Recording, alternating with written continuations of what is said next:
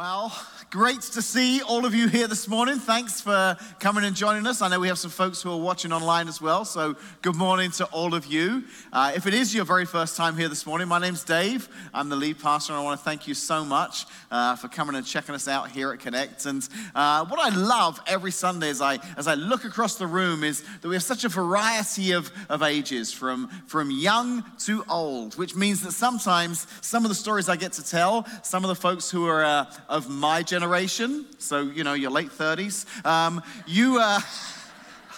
you'll understand some of what I'm going to share, but some of you young people, you're like, what is he talking about? Because I want to take you back to a time where if we wanted to get from A to B and we were driving a car, we had to reach into the glove box and take out this piece of, it was like a small booklet that unfolded 14 times till it covered the entire windshield. And we held it there as we drove to try and find our way to where we were going to get to go. It was a ridiculous way of doing things. But then technology changed and developed, and something incredible called MapQuest came onto the scene. MapQuest was amazing because before you left your house, you could type in the directions where you want to go, and your printer, ask your mum and dad what that is. It's a machine that's in the office that you never use, but your printer would print out a piece of paper with all the directions. It was very accurate. Go 3 miles on this road, then turn left, then go 11 feet on this road, and then turn right. And but it was so accurate that you make one mistake, and then the rest of the directions are useless, because now you're off. You're literally following directions to a place that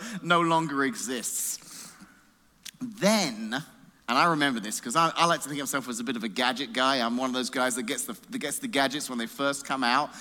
GPS started to come out, and you could get these GPS systems, but they weren't connected to any kind of Wi-Fi or anything like that. They were connected to like a database that you had to load. So it was a memory card, CD, whatever it was. So I had one of these, and a group of us, we were at a convention down in Springfield.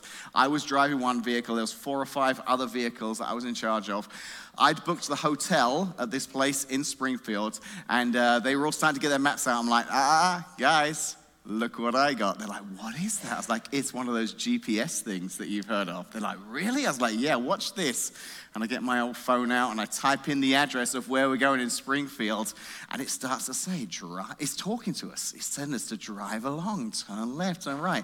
And we're like, this is incredible.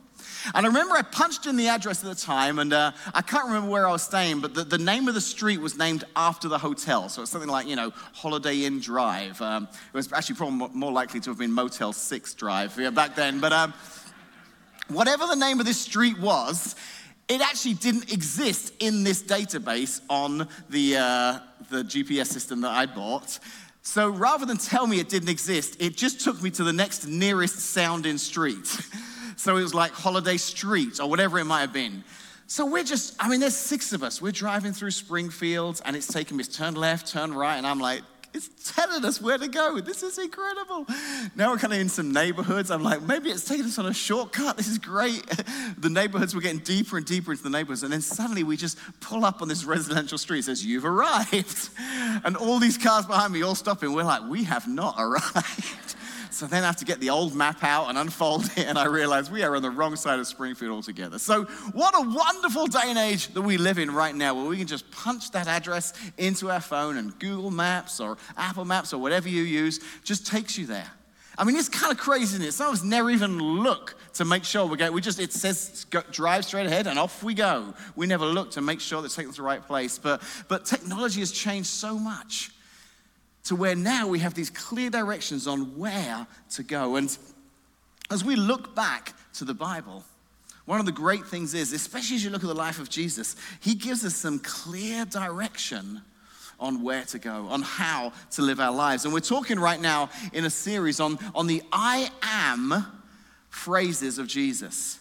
The I am phrases of Jesus. Because John, one of Jesus' closest disciples, he wrote, it is believed it was he that wrote the account of John's life in the letter John. So in the New Testament, you've got 4 letters, Matthew, Mark, Luke, and John. And John's account, he talks about Jesus and he shares stories about Jesus. And really his reason for writing this letter was he wanted everyone to believe in the same Jesus that he believed in. He'd seen with his own eyes the difference that Jesus could make. And he wanted people in that New Testament world to understand who Jesus was, to really understand everything about him, to believe what John had seen. So he felt it was important to write down these 7 I am statements that Jesus made, because they really were an insight into who Jesus was. And over the last few weeks, if you've not been here, you can go online to our website or onto the podcast page, and you can listen to previous week's messages that talk about these I am phrases of Jesus, because they tell us a little bit about who he is. And this morning, we're going to look at another one. And this morning is quite interesting because it happens right at the end of the life of Jesus. In fact, we're going to find ourselves this morning in the room where the Last Supper took place. These are literally Jesus' final days before his death on the cross. The disciples, understandably, are pretty confused because things are changing quickly. Things are happening quickly, and they're not really sure what's going on. Jesus has just washed all of their feet, so they're already kind of a little confused, a little uncomfortable because of what's just happened. And then he starts to talk about him leaving. He starts to talk about the fact that one of you in this room will betray me. He says to Peter, Peter, you're going to deny 3 times that you ever knew me. So in this room, these disciples who are gathered, who have followed Jesus for 3 years now, they have no idea what's going on. At best, they're confused. At worst, they are frustrated. Frustrated because just 3 years ago, they'd left everything to follow this man. Some walked away from a family business. They laid down their nets and they said, we are going to follow you, simply because a guy showed up one day and said, follow me. You imagine if tomorrow at work, someone you've never met before comes into the office, comes into the factory, wherever you are, and says, follow me. And you lay down your tools, you shut your laptop, you just leave and follow them. I mean, that person would have to be a pretty special kind of person. There would have to be something pretty incredible about a person like that for you to just lay everything down and follow them. But imagine if you did, and that for 3 years, you followed them. You got caught up in the excitement of their mission. You were like, this is the person. I made the right decision. I love what this guy is doing. I love what he's saying. I love where he's going. And then suddenly one day he starts to say things like, I'm going to be out of here in a few days. John says this in John 13:33. Jesus said, dear children, I will be with you only a little longer. And as I told the Jewish leaders, you will search for me, but you can't come where I am going. The disciples had to be thinking, what? We gave up everything to follow you. Picking up on their confusion and their frustration, we find ourselves in the passage we're going to look at this morning in John 14, Jesus trying to help them understand what they clearly don't understand. John chapter 14, verse 1 says, don't let your hearts be troubled. This is Jesus speaking to the disciples. Don't let your hearts be troubled. Trust in God and trust also in me. There is more than enough room in my Father's home. If this were not so, would I have told you that I'm going to prepare a place for you? When everything is ready, I will come and get you so that you will always be with me where I am. And you know the way to where I am going. No, we don't, Lord, Thomas said. We have no idea where you're going, so how can we know the way? What are you talking about, says Thomas. Like the greatest of maps, Jesus is saying, I will show you the way. But like all of us, Thomas is like, we don't know what you're talking about. And I love that little insight into poor old Thomas is there in the scripture. He's basically saying, Jesus, I've been hanging out with you for 3 years. I have got no idea what you're talking about. And if we continue to read on in John, there's another situation where Jesus dies and he comes back to life again. He starts interacting with people, and Thomas gets to hear that Jesus, who died on the cross, who he saw with his own eyes breathe his last breath, has now come back to life. They're like, Thomas, Jesus has come back from the dead. And Thomas says, and John tells us, I don't believe it. Unless I can see the holes in his hands and put my finger in it, unless I can see the spear, the cut that was made in his side and put my hand in it, unless I can do that, I will not believe. And from that moment till today, Thomas is now known as Doubting Thomas. He's followed Jesus for 3 years. That's his legacy. And I love that they leave that in there. I love that that's in the scriptures. I was thinking about it, one day when the book is written about Dave Jane and the beginnings of Connect Church, it actually won't be a book, it'll be more of a trifold brochure. But I will sit with the author who's going to write the story of my life, and he's going to say, Dave, I've got a lot of great material here. I've been looking through at some of the great things, and you're going to be excited to know that all of chapter 3 is going to be just the stupid things you've done. There's so much material. I've got that one time when you're in the lobby and you got someone's name wrong. That's going in the book. Or that time you spoke to that couple in the lobby and you said, hey, it's great to see you. Is this your first time here? And they said, no, we've been coming for about a year now. In fact, 3 weeks ago when you talked to us and said, is this your first time here? We told you then as well. We've been coming for about a year now. That's going in the book. How about that time that you interviewed that person for part of a series you were doing, and you had 4 really good pre-planned questions, but you decided just off the cuff when she said she'd been baptized to ask a question that you hadn't prepared for, and you said, that's awesome. Who baptized you? And in front of all the church, she said, you did. It happened, and it's going in the book. The author would be like, you know what, the more research I do, I think I've got enough for chapter 4 as well. I'd be like, can we just maybe cut those parts out of the book? And I wonder if when Thomas read John's letter for the first time and he reads back, now knowing all that he knows, what he was saying in the room that time. No, we don't. We got no idea where you're going. How can we know the way? I wonder if Thomas just kind of texted John and said, hey, can we cut that bit out? Maybe lose that bit. Because think about it, John. We want people to follow Jesus. We want people to know who he was. So do you not think we should kind of paint ourselves as like we knew exactly what was going on all the time? We totally figured it out. Like if we come across like a bunch of people who really were kind of clueless, how's that going to help the cause?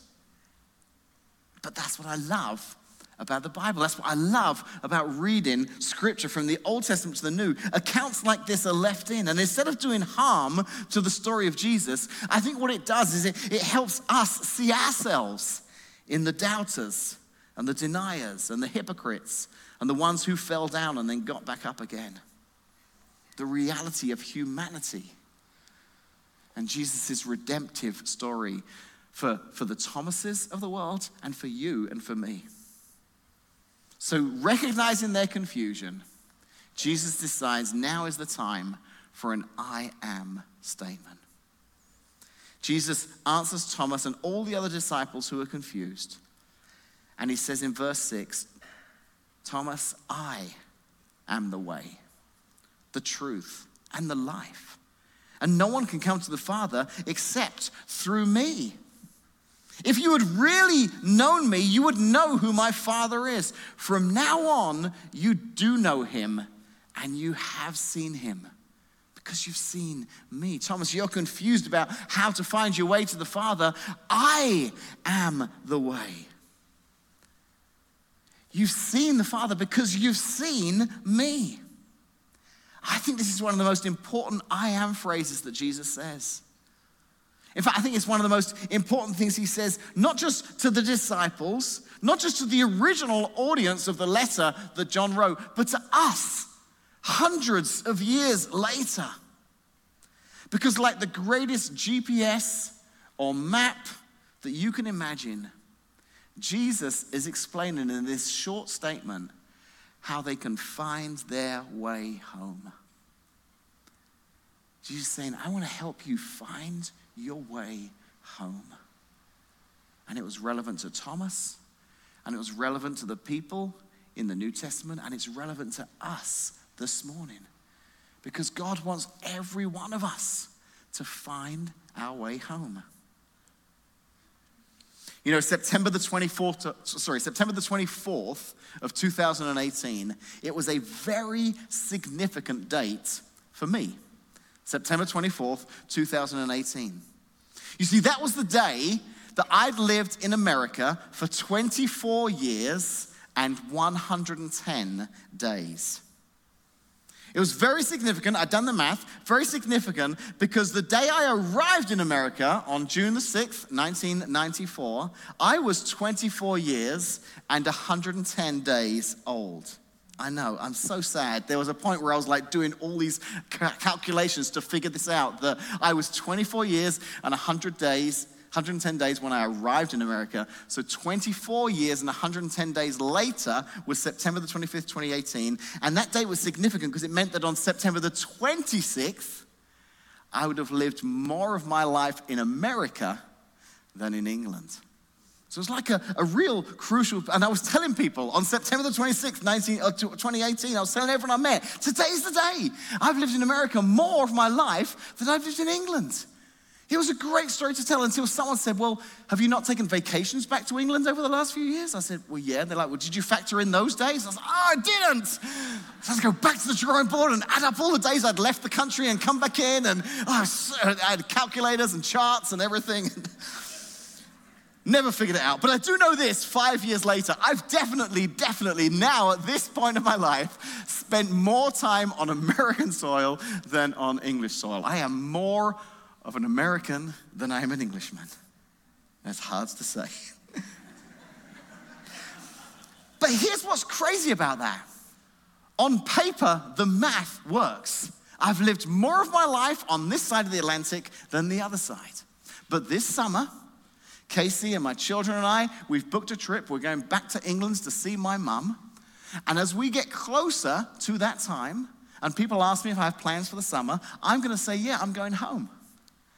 I'm going home to see my mum. Because even though I've got a house here and a family and a home, and I love living here, there's just something about going home. Every time when we take off, we land in Heathrow, there's just something about stepping off that plane.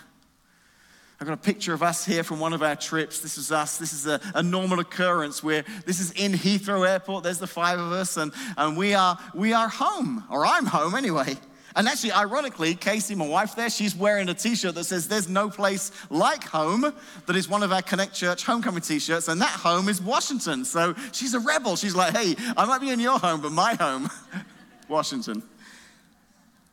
And there are things when I get home, there's things that we do as a family that you just look forward to. You know, when I'm back home, I get to do something like this. There's a place we'll often go for a walk together near where I live. It's up in the Surrey Hills. It's this beautiful walk, and you can walk all the way up to these hills, and you look down. And there have been times where I've gone back to England by myself to visit my parents, and I'll take a picture like this and send it to my family, and they know exactly where I am because that's part of being home. There are some things we do. There are some things we eat when we go back, because it just, as I eat that fish and chips, I know I'm home. And every one of us, we have a place like that, don't we? I was just visiting yesterday with a friend of mine. She lives in Nashville now, and I've been to Nashville. There are some great places that you can go out to eat, some lovely restaurants in Nashville, but she couldn't wait, having been back, to go to Avanti's and Monocle's. I was like, really? She's like, yes, because it's a taste of home. You see, I think every one of us has a place that we call home, and we have a feeling that we get when we find ourselves there, don't we? There's something kind of nostalgic, something that just feels good about being home.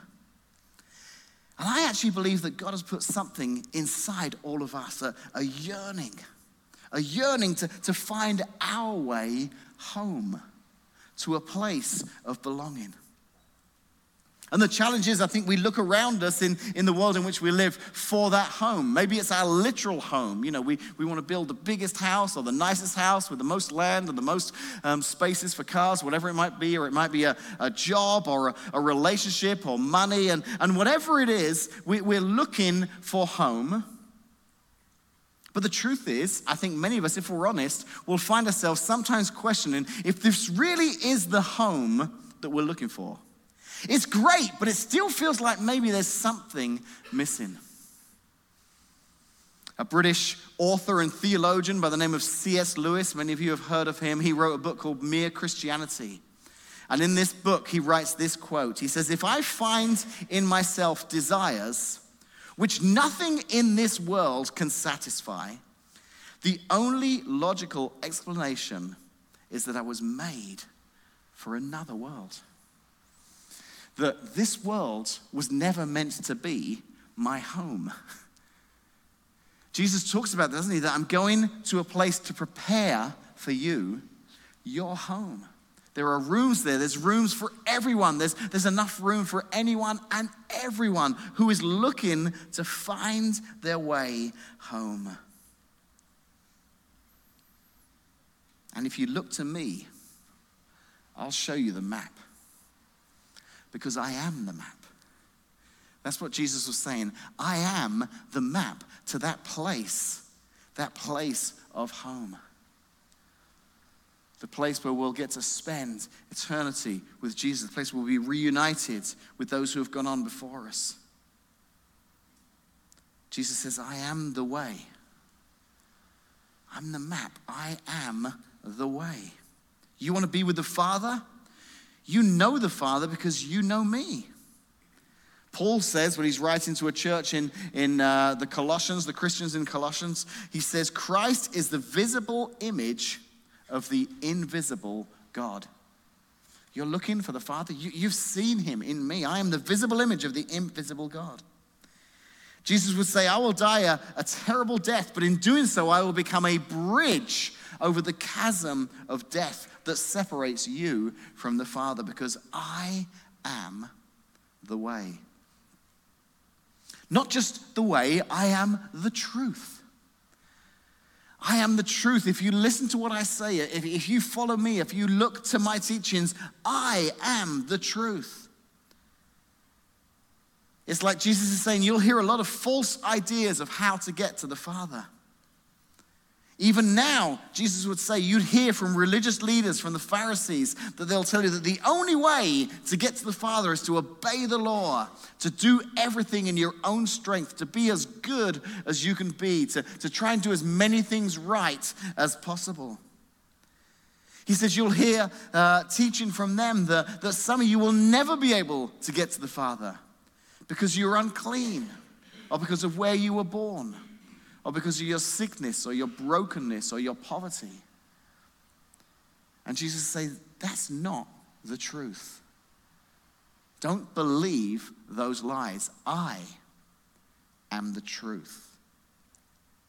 Believe me. I am the way, I am the truth, and I am the life. I want to give you such wonderful life. I can give you life forever after you die, but I can also help you experience life and life to the fullest right now.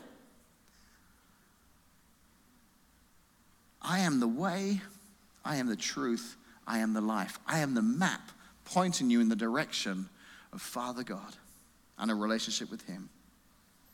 But then he says something that I think is a bit of a challenge still to many of us today, myself included. He says, I am the way, I am the truth, I am the life. And he says, no one can come to the Father except through me. He kind of limits it all down to just one path. He says, I am the way, the truth, and the life. And any of you who want to get to the Father, any of you who want to get to heaven, the only way is through me. And we look and we say, Jesus, wait, you're saying you're the only way? You're saying that other ideologies, other religions, that they're not right, that you're the only way? Because that sounds a bit bigoted. That sounds a little intolerant. And I think we struggle with that idea that Jesus is saying, no, I am the way. And it's hard to grasp that idea, but I do know this, of when I look at what it looks like to follow Jesus compared to some of the other major world religions, I do see something that's very unique, something that's very different. When I look across the world at different faiths, different religions, I tend to see these two different groupings. They're either legalistic or deterministic. Legalistic or deterministic. And here's what I mean by that. Legalistic is this idea that you have to do enough good things. You have to follow all the rules. You have to check all the boxes. You have to follow all the different requirements. And hopefully, if you've done enough good, if you've done enough right things, by the time you die, you'll get home. If you've hopefully done all the right things, all that would be the, like Judaism, Islam, that would be their premise. You know, that here's a list of all the things you have to do. And hopefully if you do enough of them and you do them well, you'll find your way home. Then there's another thought, and that's deterministic. That's the idea that everything's mapped out. Everyone will get to go where they're going through a predetermined path. And hopefully I've lived well enough during my life and I follow the right path and I find myself having achieved what I need to achieve. Some of the more Eastern religions, Hinduism, Buddhism, that's kind of their philosophy, you know, that there's kind of this just, you know, we're on a path. We have no control of our situation.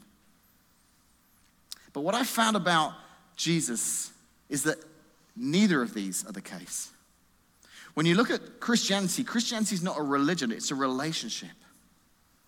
It's a relationship that we can choose. We can choose to follow Jesus. It's not deterministic. We don't have any, you know, it's not that we don't have any say in this. We can choose to follow Jesus. It's a relationship that is free. It's not legalistic. It's incredible to think that we don't have to do all these things before we'll be accepted by Jesus. And some of us still struggle with that this morning. We come to church thinking, I want a relationship with Jesus, but I've got so much junk in my life. I've got so many things so I'll try and figure all that out. I'll try and be the best I can, and then hopefully I'll do enough good that he'll accept me. No, Jesus says, come as you are. Come as you are. And then out of this relationship with me, you'll see life change. As I come and live within you, live in your life, your life will change. And Jesus can be the way, the truth, and the life to any one of us this morning. But we need to make that choice. We need to choose to follow the way, the truth, and the life. And if we do, he will guide us home. So does that mean then this morning that if someone's born in China or Saudi Arabia instead of Ohio, that they'll never find their way home? I don't know. I don't know how God determines that each person around the world is given ample opportunity to respond to his invitation of grace. But I believe God is fair and just, and I trust that he is at work in this world. And I do believe, because Whitney talked about this last week, if you were here last week, you'll have heard her speak about the fact that Jesus introduced himself with another phrase, I am the good shepherd. And she told a story last week, Whitney, about a story that Jesus told about a shepherd who had 100 sheep, and one of them went missing. He still had 99. She used a great illustration about her kids. You know, she said, one day I lost one of my kids, but I still had the other one. So we were good. We were still one up. Of course not. Every parent would frantically look for the child that was missing. And when Jesus told that story about the shepherd who goes in search of the one sheep that is lost, he was opening the Father's heart. He was giving us an insight into the Father's heart of God, that he is like a shepherd who is continually looking for those who are lost, who is searching. He told another story about a lost son, and in that story, the father stood at the edge of his property every day in the hope that today might be the day that his son would find his way home. And we read that even though the son messed up his life completely, made some terrible choices that broke the heart of his father, that the moment he appeared on the horizon, he didn't get a stern rebuke.